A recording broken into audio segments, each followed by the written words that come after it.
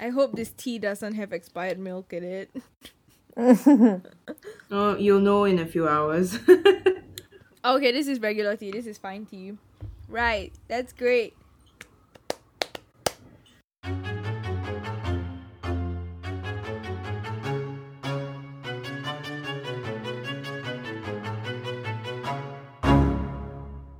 Hello and welcome to Hidden Among Us. Hello, welcome to Hi. episode 8. Yes, finally. Okay, I don't know if you guys can see this, but okay, listeners can't see this, but I'm showing this to Shannon Honda. But Leo did it? oh my god. Okay, so like Leo chewed on my cable. I mean on my what's this thing shit. called? Laptop charger, and it's like sparking. Can you see it? Hold on. Cable? Oh. It's like sparking. Oh shit. I'm scared. What do I do? I think you should get a new one. Can you please be careful? But this is brand new, you know. I think you're supposed to have that specific tape for that. There's a specific tape for this. You should ask your brother for black Yeah, tape. like, He if I'm should not have wrong, it. there's a specific tape for like cable. Can you Oh my God, unplug it? It's sparking. Then what am I gonna charge my laptop with? I feel like you have to Google. I think there's a specific tape for that. Oh my god. You might need to get a new one I- because it's dangerous. Dude, this charger is like 2 months old. No, it's a month old. I'm gonna get tape. Yeah, you should get tape or Yeah, I get think a new there's a one, tape just for for- safety. I'm not gonna buy a new one. This is like new. And actually, it's quite expensive to get a laptop like charger. Yeah. Oh my, Leonidas. Oh my god. I literally turned away for like a few seconds and I didn't realize that my cable had like slung onto the floor. And like when I turned around, I saw him chewing on it. And so I quickly like pushed him away. Oh my gosh. Okay, I just plugged it in and it's telling me that it's using too much power. Using too much power. Uh-huh. Yeah, you have to get tape that's meant for to insulate electric wires. Okay, I'm gonna place an order on Called Lazada. electrical tape. Oh my god, it's still sparking. This bad, right? It's a fire hazard. Yeah, and it might, I don't know, like zap you a bit. Uh-huh. Just off it, Chris. Yeah. Anyway. Just segue into like heavy topics. Yeah, because I need to rant. Alright, so this week in Singapore, there's been quite a few interesting things that has happened. Mm-hmm. Oh god, I think the first one that comes off the top of my mind is SG Girls. Mm. Okay, yeah. This isn't the first time. The other time was it 2 years ago? Last year? No, it was less than...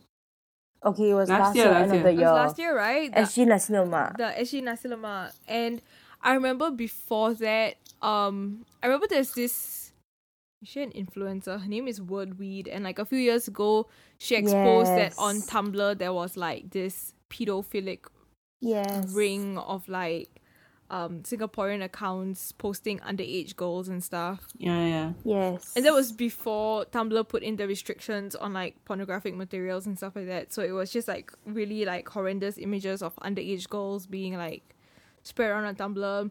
Then last year was SG Nasi Lemak, where it was just a bunch of unsolicited pictures of girls being shared in a group of like, I think more than 10,000 people, was it?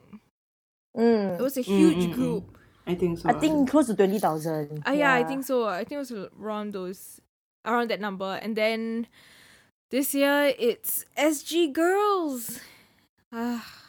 They just never fail to disappoint, don't they?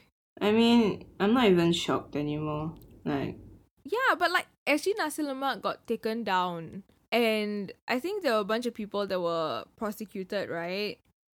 And like it just doesn't deter anyone. I wonder if SG Girls is still up. I'm curious. I'm gonna yeah, I think it still is. make a quick check. Because a lot of people have I mean, been SG I don't think it'll Girls. ever stop, honestly. Encrypted. Oh no, it's still up. SG Girls is It's still still up. up. I was checking. One is the group chat where there's like about 4,000 to 5,000 members, and like I went to scroll and read the chat, and like they basically like just men, like they post pictures of girls, and like they just start a conversation about these girls in a group chat, and like girls will be like, oh, so hot, like what's her IG, stuff like that. Ew. Yeah, and then there's another one that's a subscriber based one. I think that one had like over 10,000 people subscribed to it. And like they send the administrator sends pictures of like girls, like Instagram pictures, every day. So it's like not even like nudes. It's like it's like pictures of girls in like bikinis like at the beach that they post on their Instagram main profile. And a lot of them are workout wear as well.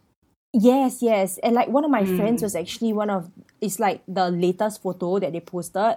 So like anyone who actually goes into the account right now can actually see her photo, which is so disturbing to me because I actually, it's not nice. Yeah, and first of all, these are unsolicited pictures. Like the girls in these pictures did not give permission to have them spread around, right? Exactly, yes. And And there's even one like Telegram bot, like someone actually bought it to create a freaking bot. And I sent it to you guys. And this guy basically created a bot where when you click like on a certain function, they send you a nude of a girl. And like I read somewhere on Twitter that like these nudes are like from ex-girlfriends, like some guys ex-girlfriends like nudes, and they're like just leaking, and it's not like one girl, it's like many different girls. what the heck? It's freaking disgusting. And like obviously because I wanted to see if like because it's all over Twitter, so I wanted to see like if it was true. So I went in, I subscribed, and they really like when I clicked on it, it's really like some random girl's nude. So I just reported the channel right away. Like yeah, and I'm sure I'm not the only person who has reported. So I'm just wondering what's taking it so long for Telegram to kind of review this. Like I think it's because Telegram prides itself in being this like encrypted place where you can like send all these things. So it might take a longer time because there are other channels also sending all these things. So I mean it's not an excuse as to why it's taking so long, but I think it will take some time. And in fact, for the SG Girls group, I remember when I first saw it, when you first sent it, there was about 3,000 plus people. Now there's like 4,000 members. And I don't know how many of it is people who got curious and decided to subscribe. And the thing is, also to anyone listening out there, I know it's exciting and like you want to see what it's all about, but just a reminder that these pictures are of women, of people who did not grant permission to have their pictures shared. So I know it's like curious, you want to see what's in there, you want to see what the pictures are like, but just report the group and urge your friends to report it as well. Yeah, because it's really very unjust what is happening to these girls. And like it's very clear that these images are taken off their social media. And it's like you as a girl in this day and age, you can't even post pictures on your social media without being afraid of some weirdo taking them and like sharing them on a group like this. It's just mind boggles me. And I remember like a few years ago, there was this random Instagram account created for like SG Indian girls. yes, I remember And this. I remember that like somebody used one of my photos. They took one of my photos and they posted it there, and I was like, do I know you? Can you not do this? And it was it's just really creepy. So just people out there, don't do this. Don't create another group like this. If I'm not wrong, there's like this Twitter thread of this person who like compiled various groups like SG Girls and SG Nasi Lemak, and you can like look at it and just report all these groups. Yeah.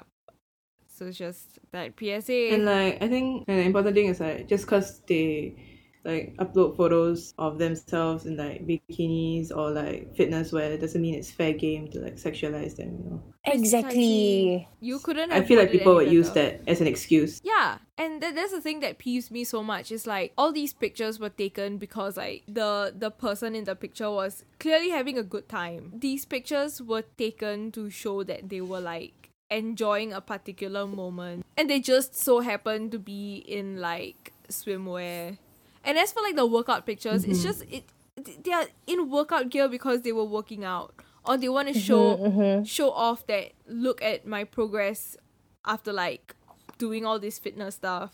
And like you take these pictures and you spread it around on a Telegram group with over like 4,000 people because what, you're horny and you just want to look at pretty girls. Like, are you kidding me? Yeah, I mean, it also made me think about like, because like other than just like online platforms, what about in real life? Because like I'm just imagining like if I went to the gym or like if I went to like work out or to the beach, do men like sexualize me like just by seeing me? Like I'm not even taking a picture, but like just me being in the moment. Are they really sexualizing me? Like Right? Like your very existence is just sexualized. yeah, and the fact that the thing that scares me is actually the fact that I feel like you know that men, that glance they give you. Oh, yeah, I know. Yeah, it's Oh like my god, don't even. I hate it so much. It's like I want to say that I have never been sexualized my entire life, Didn't- but that glance is stuck in my head. Like, you know, it's like even down to the smallest things, like you know when you go to MRT and those like NS boys patrolling like the MRT, and they come in a herd, Oh my god. a Wolfgang pack. Okay, it's like Wolfgang. those eyes. Wolfgang. Wow, I hate it, especially you know when they look at you like from Oh my head to god. toe. It's like It's like, did your mama not teach you? Like, seriously. Did your mama not teach you? No, at first, when I received those glances, I used to be like really shy and then I look away. But I learned that to stop these boys from looking at you in that sexualizing manner, just look them back the same way they look at you. So when they look at me like from top to bottom, I look at them the same way and then they will like move away. Like their eyes will change directions. No, just stare at their crotch and then maybe squint a little. or like just grin like... Okay, we're not advocating to like sexually harass somebody back. Like, please don't do that. This is just like joke for the fun of jokes. But in general, our message is like, don't spread around unsolicited pictures of girls, and weird staring can be taken as, you know, harassment. Yeah. Yeah. And like learn to be aware of your gaze. Like I was talking to like a few of my guy friends before this also, and they were never aware of their gaze and how Yep. they look at women and how it could make a woman positively feel. So even if you want to appreciate a woman's beauty, do it respectfully. Yes. Yes. Yeah. And that's the thing. I remember seeing this discussion online about like a bunch of men saying like, oh, you know, we can't even look at girls now because they think that we are some sort of like predator. someone. But you need to understand the history behind that. It's because women have been like succumb to this for so many years. It's become like a generalized, like even like a gendered sort of trauma for us. So it's like even if you're trying to be harmless, you need to be aware that sometimes it can just make a woman feel unsafe. And we're also not saying that all women feel this way and all men are terrible. But I think it's just important to be aware of like these particular traumas that women face. But really, men, just please, you're grown men, learn to respect the people around you. Your mom, your sister, your friends, the people around you. Learn to respect people around you to gain respect for yourself. Yep. It's so important. And Yeah. the same goes towards women as well. There's this culture these days where a lot of women think that because men harass women so much that it's all right for them to harass men. It's counterintuitive. Don't do that either. I know like harassment of men is like a very small number because a lot of it goes unreported, but moral story, just don't harass anyone. Don't send unsolicited pictures of anyone to anyone else. Anyway, on the topic of women and some form of like sexual assault, my crime story does revolve a little bit around this kind of field with a little twist of black magic because I always love myself some black magic. Of course. So- Alright. Of course. Even though it's a crime story, it's also revolved around black magic. I don't know. I just always chance upon stories like this and I'm just like, oh my god, Oh my god. Alright. I'm excited. Yeah, I love this kind of cases and I really, really enjoyed reading this one. And when I read it, I was just like, this is made for me. So that's the story I'm going to tell you guys today. Not that we're glamorizing crime. Yes. Not But- to say that it like gets our blood pumping and like makes us get through our day, but it's like crime and paranormal is our general interest. So Yeah. And when I came across the story, I was just like, whoa, like, Whoa, interesting. Yeah, and it's always just it's not even my turn to do like a ghost story this week, but like when I came across it, I was just like, whoa, yes, this is for me. Oh my god, you're so high. I think your coffee's Share this. So yeah. Her coffee's like entered her bloodstream at this point. Yeah, kicking in. cause I normally sleep at 9 or 10. Like yesterday I slept at 9:30, and then today I'm awake, and we're doing recording today at like 11. So it's like way past my bedtime. I know, okay, listeners, I do sleep very, very early. You're the perfect student. Yeah, you're the perfect student. Well, I expect this body clock to be screwed up in about 3 to 4 weeks' time. So, and that's when school starts. So, well, my story actually is located in Indonesia. Oh my Yeah. gosh. Okay, I'm excited. We haven't had a Indonesian story. Yeah, I realized Yeah. that too. Okay, so the crime perpetrator in this story, his name is Ahmad Suradish. Listeners, I might be butchering this name, but how I'm reading it is Suradji. So it's Suradji, and his real name is actually Nasib Kalawangte. And he was a serial killer shaman. Yeah, Oh. he Serial killer was- shaman. Yeah. Okay, that is a very interesting combination. Yes, exactly. Yeah, right. So, he was hailed from a small Indonesian village, ironically named Aman Damai, also translating in English to peace and tranquility. Oh, well, there's nothing peace nor tranquil about this story, I reckon. Yeah. Yeah. So, a little background about him. So, he had 3 wives. Oh. Not very important detail, but he had 3 wives, and all of them were sisters. So, he married 3 sisters. And Okay. Okay. Maybe he has a type. yeah, so so he was revered by his community to be a very powerful shaman, but yet he took the lives of 42 young women in his quest for greatness. What kind of greatness? Well, okay, this is where we dive in. So Oh my god, no, you did that. What's the thing? The woe? Ah, woe. disgusting. Yeah, I'm banishing so, it from my brain right now. So the story, even though is like super bizarre and like super crazy to think about, it is actually super simple. So Suratji was actually born to a self-proclaimed sorcerer in Indonesia. So I mean, as a young boy, he grew up in an environment that was filled with like a lot of black magic, since like his father was, A sorcerer. correct. So he grew up in an environment filled with black magic, which obviously would have sparked his interest in black magic, right? Because you witness your father kind of like doing it, and you will also be interested. So he basically grew up watching his father get admired by the community around him, getting a lot of praise and respect, because his father was actually resolving like a lot of like issues, using black magic, and this is dated in the 1980s. Mm-hmm. So it's like back then it's a very like kampong, very community kind of thing. So like obviously when someone is using black magic to like solve problems, he's highly respected lah. Like you're put to that like that tier, like he can solve problems and he's human. So obviously a lot of people respected him. Yeah.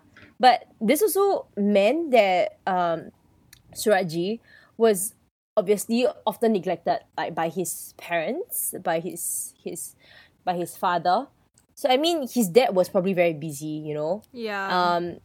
and that so there are a lot of testimonies that actually said that Suratji was actually very different as a young boy and had trouble making friends, which I guess I could understand that element, because that if I had a friend whose father was dabbling in black magic, I would like be a bit cautious, like to not like be friends with him, or even to some extent be scared. Okay, yeah, understandable. So yeah, so more often than not, he was alone. I mean, when we're young, who doesn't like to be alone, right? Because you like get that freedom away from like your parents. But in his case, that wasn't the best thing.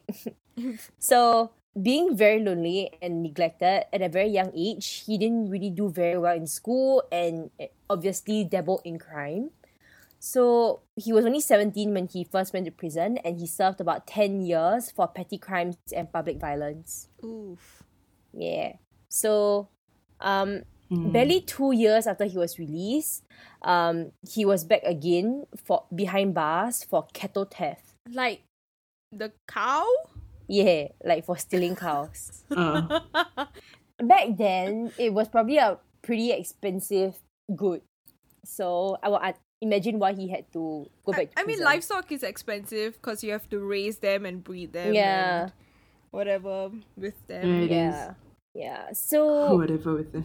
anyway, after he served his sentence, according to this documentary by Crime Investigation Asia, Ooh. his testimony was that he felt that he needed to do something to shed his bad reputation. I mean, he did so many things, and like, can you imagine like your dad is like revered after by the community, and then he has a son that is so problematic. So he wanted to kind of like to regain, like, to kind of redeem himself, like redeem his like reputation. He basically kinda- wanted people to forget that he stole cows. Yes, he did. Yes. So through that, he made a conscious decision to follow the footsteps of his father, which obviously is to become a shaman. Oh. So he started to learn and use black magic to help the people of his community, and he was later then revered and regarded as Datuk Mirangi, and locals believed that he could move clouds and heal the sick. Yeah. Oh. Yeah, so well, obviously when you're that powerful, you have a secret, right? Well, his secret was that he was one of the most prolific serial killers of all time. Oh, gee. Well, okay, so in 1986, oh my god, we weren't even born yet, but in 1986, Suratji had a dream, okay? He had a dream of his father that became a nightmare for many women and their families. Oh my god. So he actually claimed that the ghost of his deceased father had actually told him that he needed to obtain the saliva of 70 dead young women in order to become invincible in the power of black magic. The saliva. The saliva, yeah. Okay, I feel like if this happened today, there'll be like women out there who are more than willing to give their saliva. Not to kink shame anyone. Well, to be fair, in his testimony, he did say that he was never ordered by his father to kill, but admitted that he had killed those women to achieve his target of sucking the saliva of 70 dead women sooner. It had to be dead women. He had to suck it. Like, drink it lah. Yeah. I can't even. It's so gross. But how? Okay, I'll tell you later on. Just Stop. hold Saliva on. is like Sit back. warm and like not exactly Moist. like it's like thick-ish, but it's like warm. Okay, I don't even want to describe saliva. All right. Well, he also, in a separate confession, said that, murder of these women was an easy way to make money. Because, if he robbed people, he could get shot or put in jail. But in the method that he did it, people would come to him and he would take their money and then kill them. Yeah, which is the easier method, okay? So he victimized women who actually came to him, who needed help with their love or marriage. And at times, he would even hire prostitutes and then murder them because he could not wait around for more women to come by. Because, I mean, it's pretty smart because, like, these women would pay to go down to his house, and then after that, he would kill them. But then when there are no clients at the downtime, then he would find prostitutes. Oh, okay. Mm-hmm. So, well, free money, free murders, and one step closer to being invisible and getting away with it all. It sounded pretty good for Suratji until he came across a 21-year-old Sri Kamala Devi, the woman who was to be his final sacrifice, and Andreas, a rickshaw driver, whose story and memory actually saved other women from a horrifying end. Ooh. So, on 27 April 1997, we were all not born yet, but so a young farmer actually ventured to the sugarcane fields to feed his livestock and came across an unusual amount of dirt. So obviously, he informed his village head Sujito of his discovery. He was also Surajji's neighbor. So like, this farmer was Surajji's neighbor. Oh, okay. So yeah, in an interview, Sujito, which is the village head, he and a few other men actually went to inspect the mound and actually stuck a piece of wood into it, only to, you know, be assaulted by the smell of decay. Oh. So it's like they poked in that mound of dirt and then that smell came out.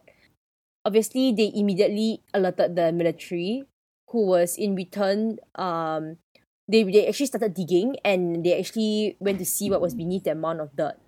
So, was it like a large mound?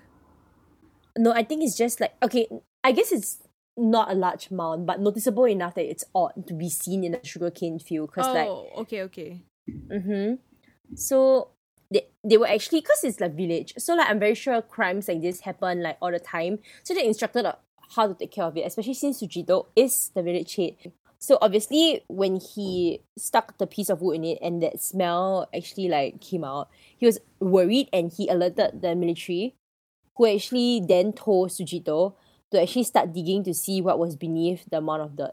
Wait, so the military told Sujito to do it himself? Yeah. They were like, oh no, we're not gonna call in anyone to investigate this. Why don't you go dig it yourself and find out what it is? I think it's because it's like village, and then like the military is really, really far away. So it's like, so they actually instructed and told him to actually start to see what was beneath it. And they said that if they found a body, they should leave it and inform the military immediately. Wow, that's great. Yeah. That's just great. So 6 men, and 2 hours later, they actually discovered a body. So it was naked and bloated. And the putrefied... Yeah. So the police were called. Oh, okay, finally. Yeah. So she was vaguely recognized as 21-year-old Dewi by onlookers, and her family was actually summoned to identify her. So Dewi's mom, Asana, actually said that she could tell that it was her daughter just by looking at her legs.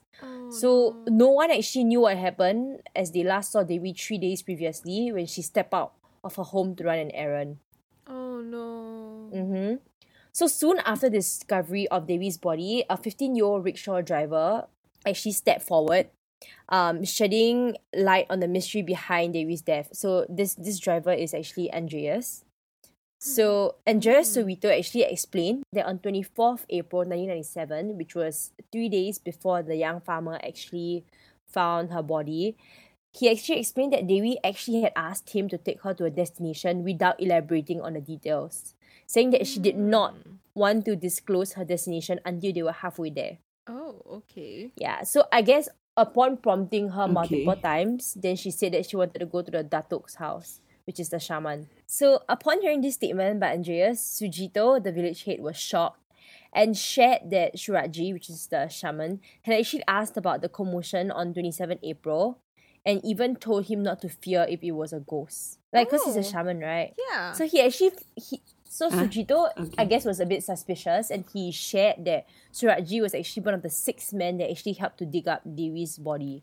Oh my god. Yeah. So I guess he got a bit suspicious because, like, he actually, the last person that would have seen Dewi based on the rickshaw driver's account would be the shaman, but he was acting as if he didn't know anything about it. Yeah. So I guess that is a bit suspicious.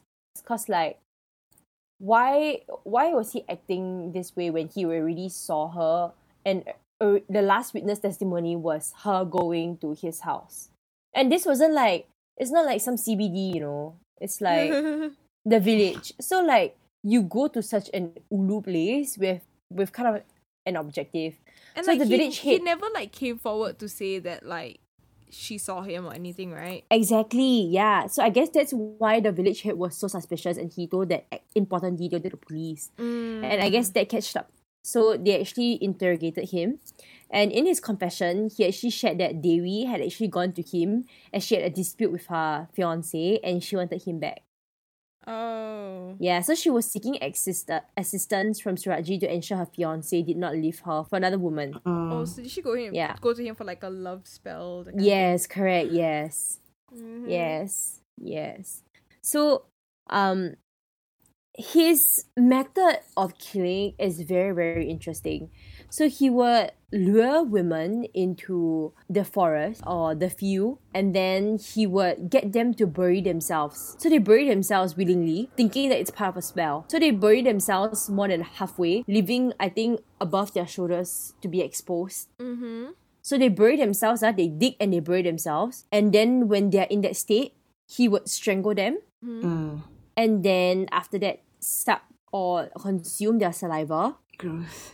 I think the thing that really boggles my mind about this is the fact that they had to be dead in order for this to work. Yeah.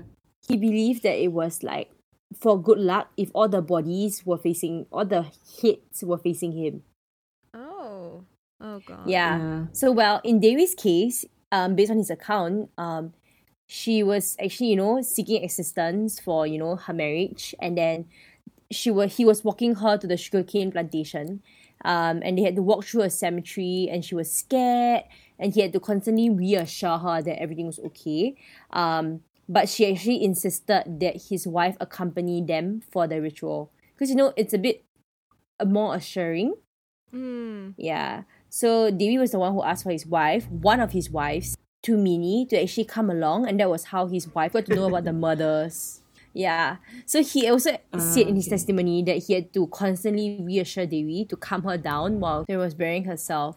And he was actually super proud in his testimony to claim that, it only took 12 to 15 minutes to kill these women. Yeah. And he was even smarter because he buried his victims without any clothing so that their bodies would decompose faster. And remember, for Devi's case, Tumini came along. So in that case, Tumini actually helped him kind of remove the clothes of Devi, rolled up her clothes and put them in a plastic bag, and then headed home. So he actually, this was the first time he actually brought his wife along, and the time where his wife realized that he was actually murdering other women. But the wife was she went along with it. Yeah, that's the thing. She went along with it. That was what I was.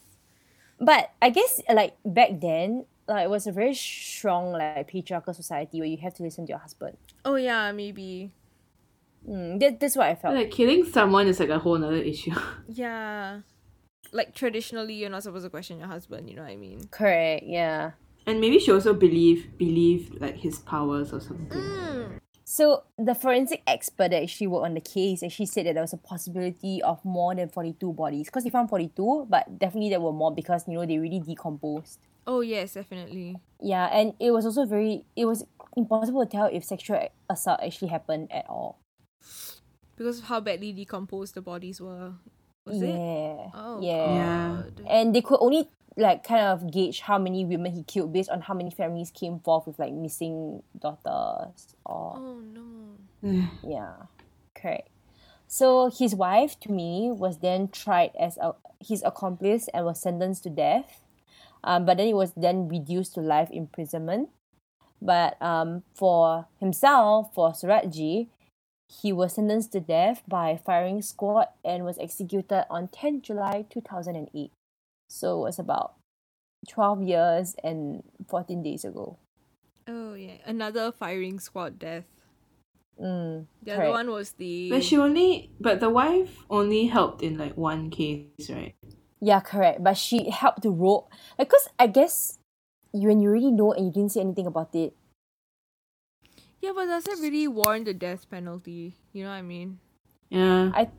I think because there is no evidence that he could provide saying that this was the first time the wife was the accomplice. Okay, we also don't know anything about law, so can't really that's say. True. And we definitely don't know Indonesian and possibly Indonesian village laws. Yes. But yeah, when I read this story, I found it so interesting because it's really true. It's these kind of jobs, being a shaman, being a doctor, being a nurse, it's this kind of jobs where people come to you for help and you can very easily exploit. Yeah. And I feel like being a shaman, and especially in a village setting, people aren't really going to question you. Yeah, and he kind of wrote on that because like nobody ever says like, oh, I'm going to visit a shaman, because like it's secretive, you know, you don't tell people and you're not supposed to tell people because you don't want those judgment. Like if you suddenly get rich, then people will know, oh, it's because she went to the shaman. Yeah. So it was very smart of him to exploit that loophole. Yes. I hate that he exploited it, but yeah, he. So it is what it is. Interesting case. Yeah. If not for the rickshaw driver, I think he would have killed like his 70, and then I would have liked to know how he became the most invincible sorceress in the universe.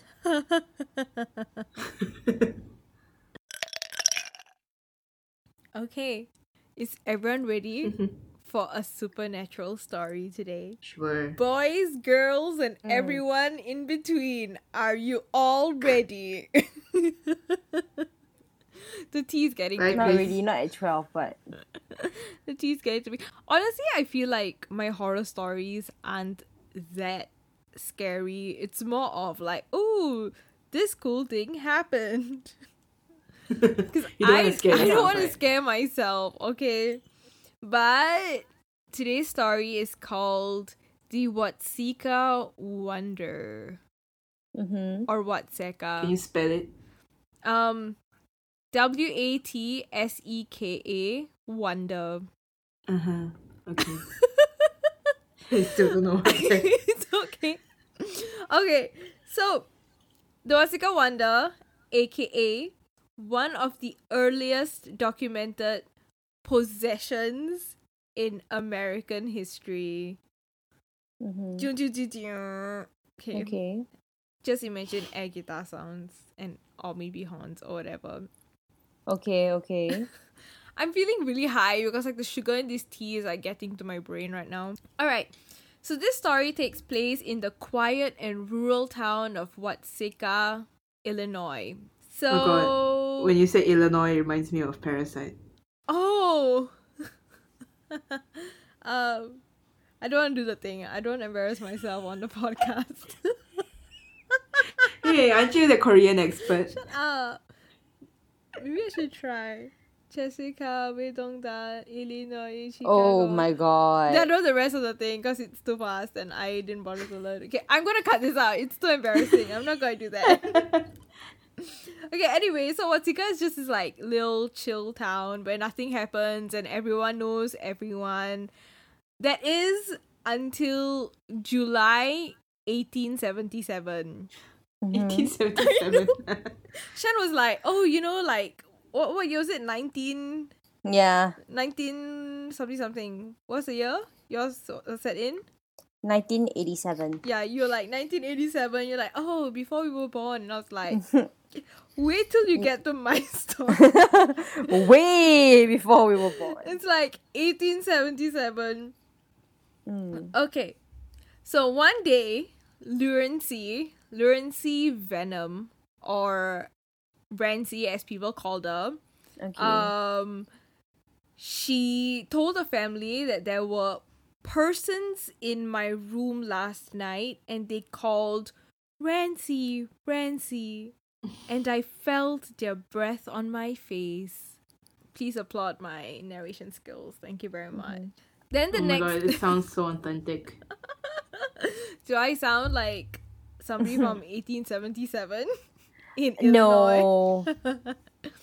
Then the next night, Lurency couldn't sleep because every time she did, she said someone would come up to her and call out Rancy, and it only stopped when her mother went to sleep in the same room with her.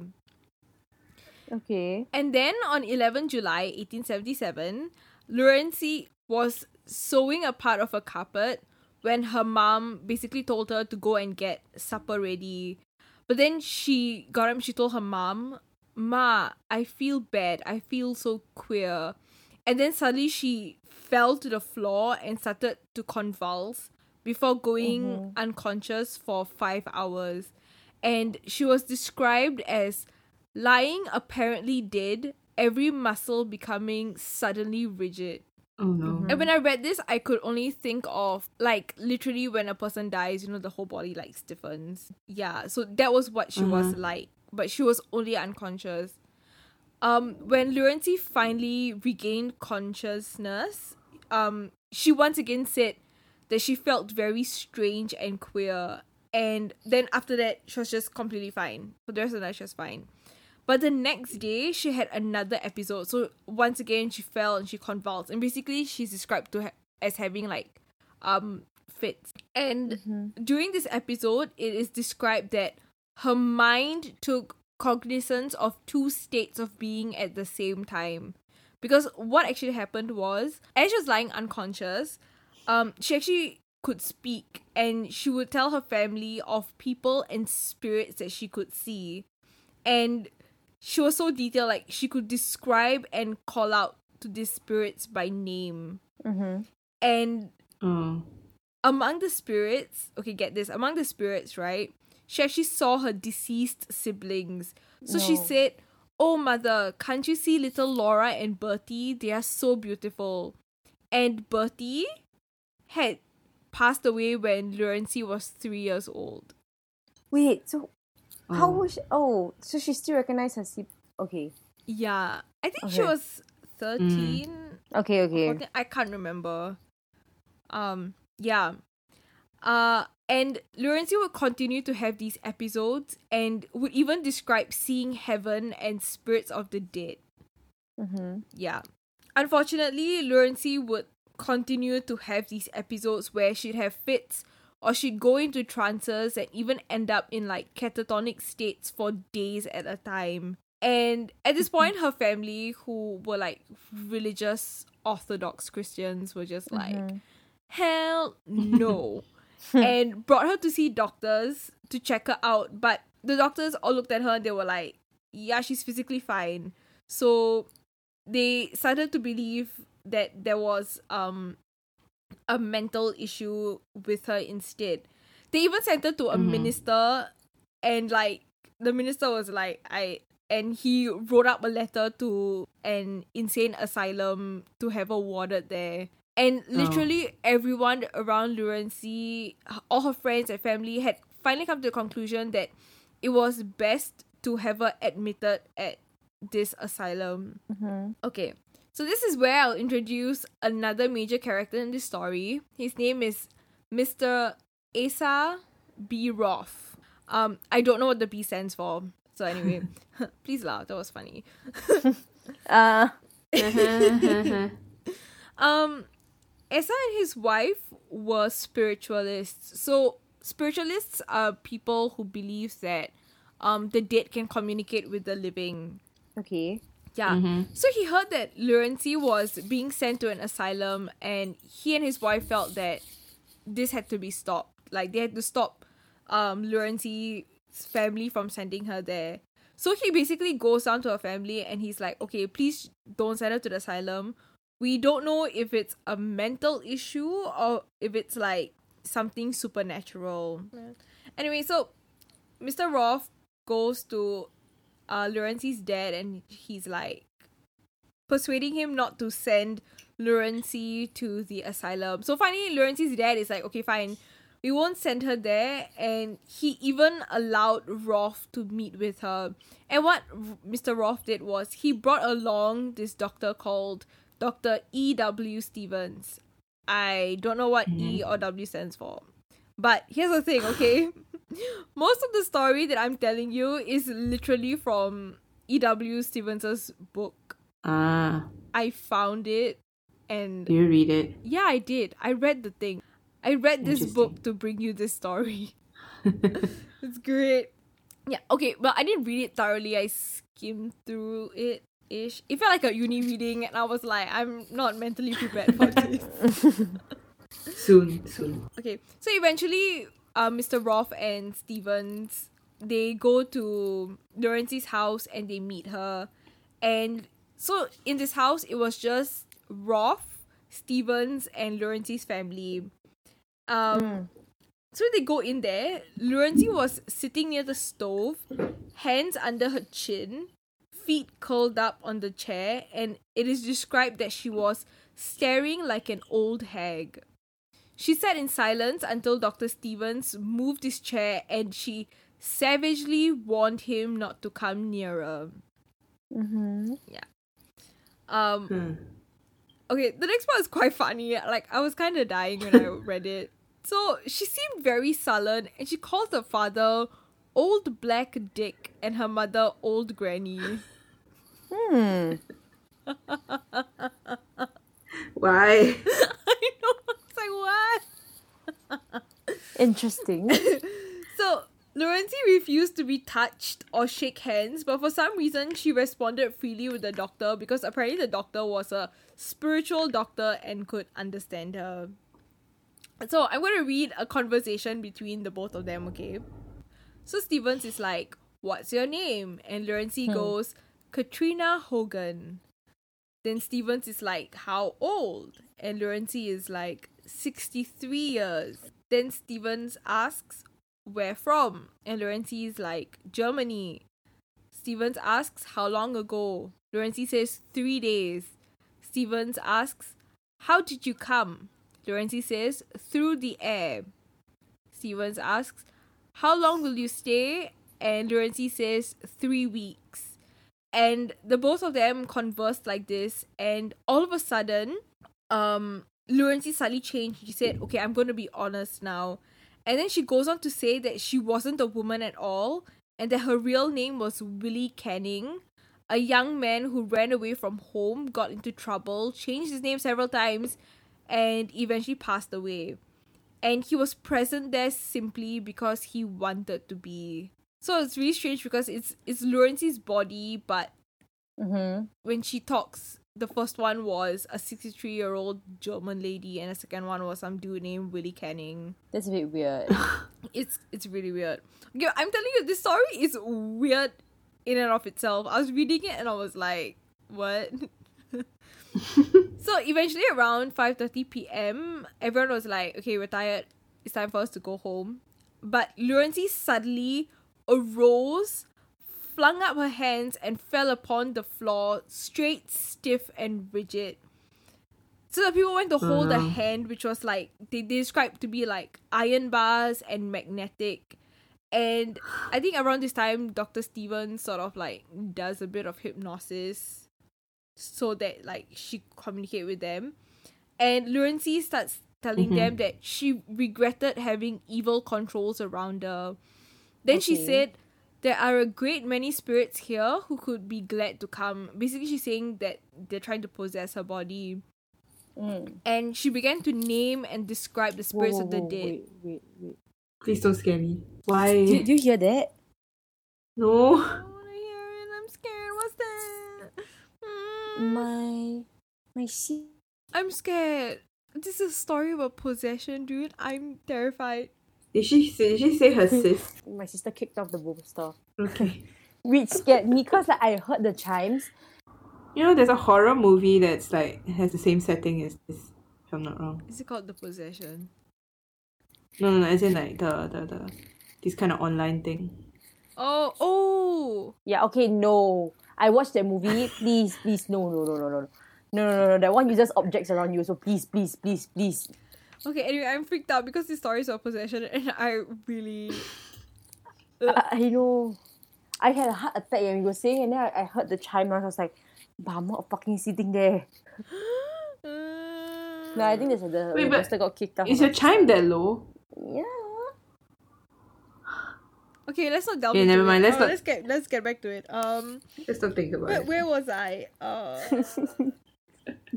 Okay, anyway, so Lorenzi basically said that there were many spirits who'd be like glad to come and possess her, and then began to name and describe them. She began to name and describe all the spirits of people who she should have not known about because the older people in the room knew about them and she was way too young to know about them. And then Lorenzi goes to say that there is an angel that would like to come and that the angel was named, and get this, the angel was named Mary Roth. As in Asa Roth.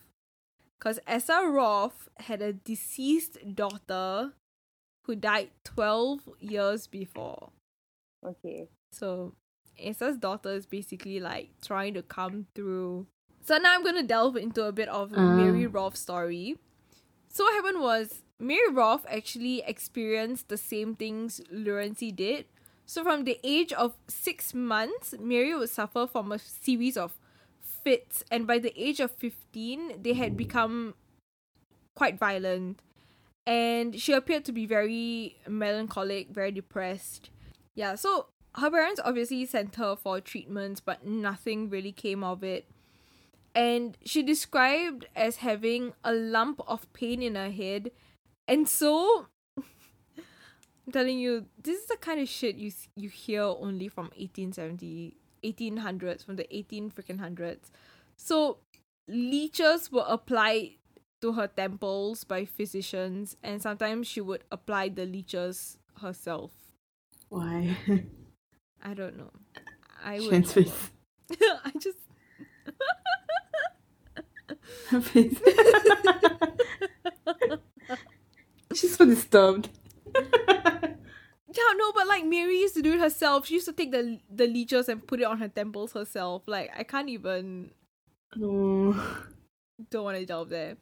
Yeah. And then on July 16th, 1864, Mary Roth secretly took a knife and cut her arm. So she bled out until she was unconscious. And while she was still unconscious, she was described to have become a raving maniac of the most violent kind and remained like this for 5 days. So she was sort of catatonic, like sort of unconscious, but like also throwing fits-ish. Mm-hmm. And like it would take 5 fully grown men to hold her down because she was just moving so much.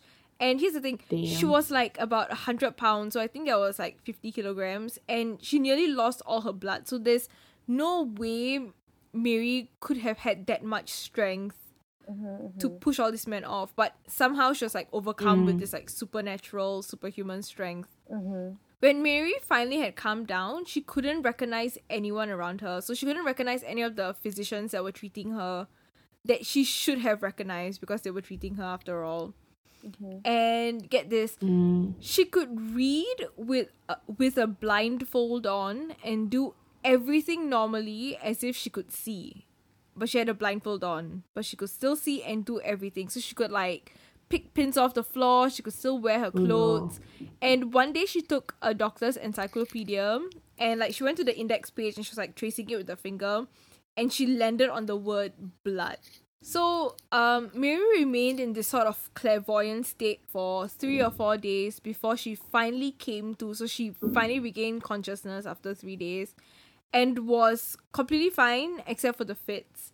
Unfortunately, she continued to self-harm, leading her parents to admit her into an asylum.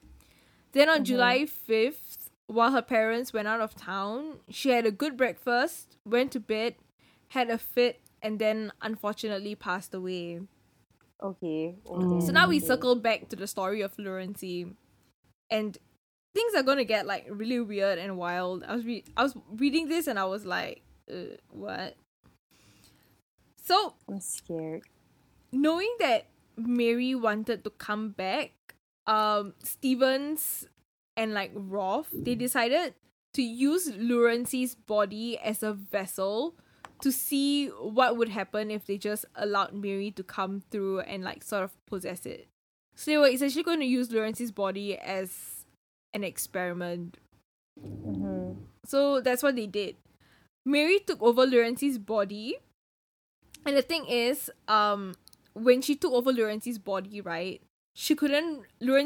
Lurency couldn't recognize any of her family members at all.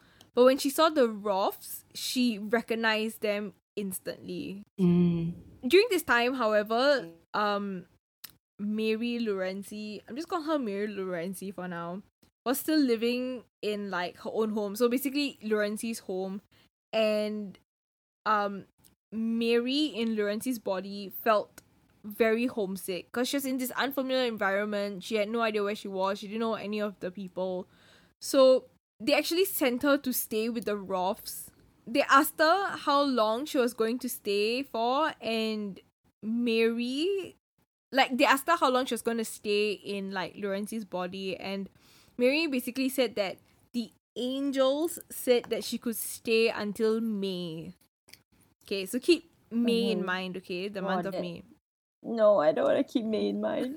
So the thing is, right, the Rolfs actually introduced her, like, Mary in Laurency's body to the Venoms, which is really weird because it's like you're introducing your daughter who's in the daughter of the other family's body, and you're introducing that back to okay, that's complicated. But anyway, Mary didn't recognize the Venoms at all, and the crazy thing is, like, she warmed up to them the way you would with strangers. So the Rolfs essentially, like, had to introduce her, and she became friends with the Venoms. But it's so crazy because the Venoms, when they looked at her, it was like their own daughter's body. It's just that the person in the body wasn't their daughter, it was someone else. Yeah. Mary also recognized, like, articles of clothing and stuff she had when she'd been alive. Things, once again, Laurency would have known nothing about. So this only further, like, went to prove that it wasn't Laurency in Laurency's body, but it was it was Mary, like, something else. This went on until May, until one day Mary sat her mother down, so Mrs. Rolf, and appeared really sad and said that she didn't know whether she was coming to stay or not, and wanted to bid goodbye to everyone. And then she closed her eyes and Laurency returned.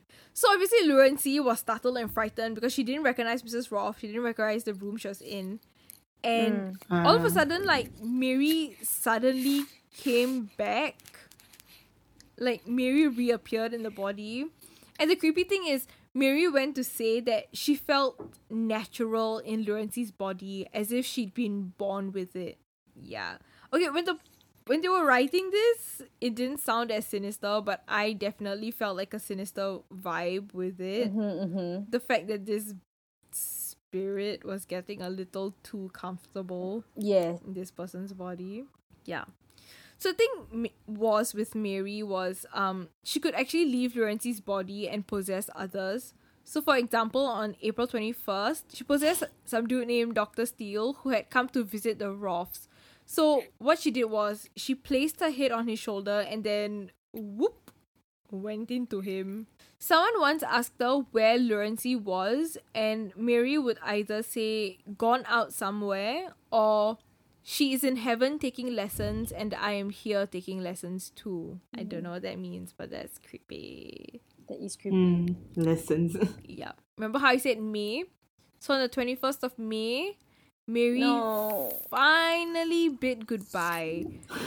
So she went to say goodbye to her family, kissed them, cried, and she went to tell them to give all her pictures, marbles, cards, and like 25 cents that Mrs. Venom had given her to Laurency. So basically all that she had give to Laurency.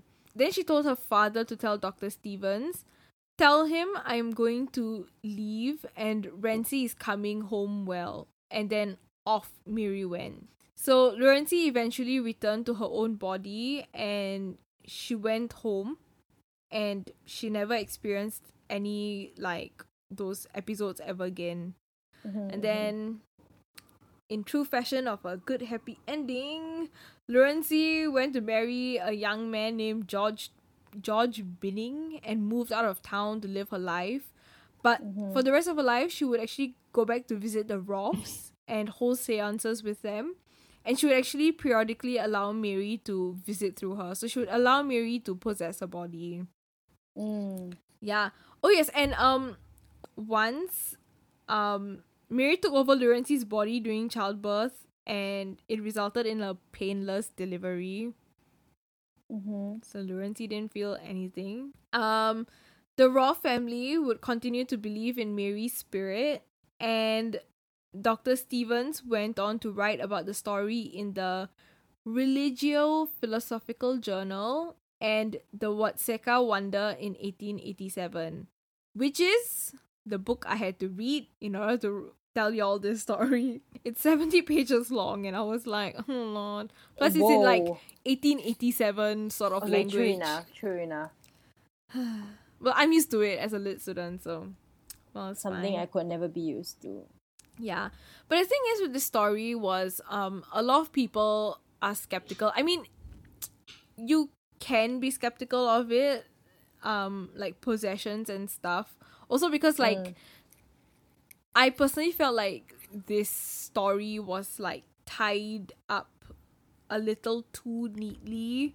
Like Mary finally left and like Lurency could carry on with her life.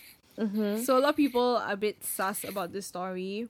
But you know, irregardless, it's a fascinating story. Like possessions are interesting. They are, but Yeah. very scary. Yep. And that little sound effect thing that we had. Oh my god, no. Yeah, some people believe that it could have been a case of like dissociative identity disorder. Okay. Because you know oh my god, what is that Oh. slamming sound? I am terrified. It's not me. Oh my god, I want to know. Anyway, No, I didn't hear it. some people feel like it could be a case of dissociative identity disorder because like, you know, she took like there was the persona of the German lady. Oh my voice. German lady, the young man, even Mary. But the thing that I feel is interesting is the fact that as Mary, for example, she couldn't even recognize her own family and stuff. But at the same time, like, that is also something you can see in DID. Yeah, so I'm not here to make that judgment or the judgment call. I just thought that this story was pretty interesting because, yeah, I have seen possessions before and they are pretty... Yeah, I've seen possessions, I've seen exorcisms as well, and it's just... There's a lot of unknowns in the world, so I wouldn't just write off this story just yet.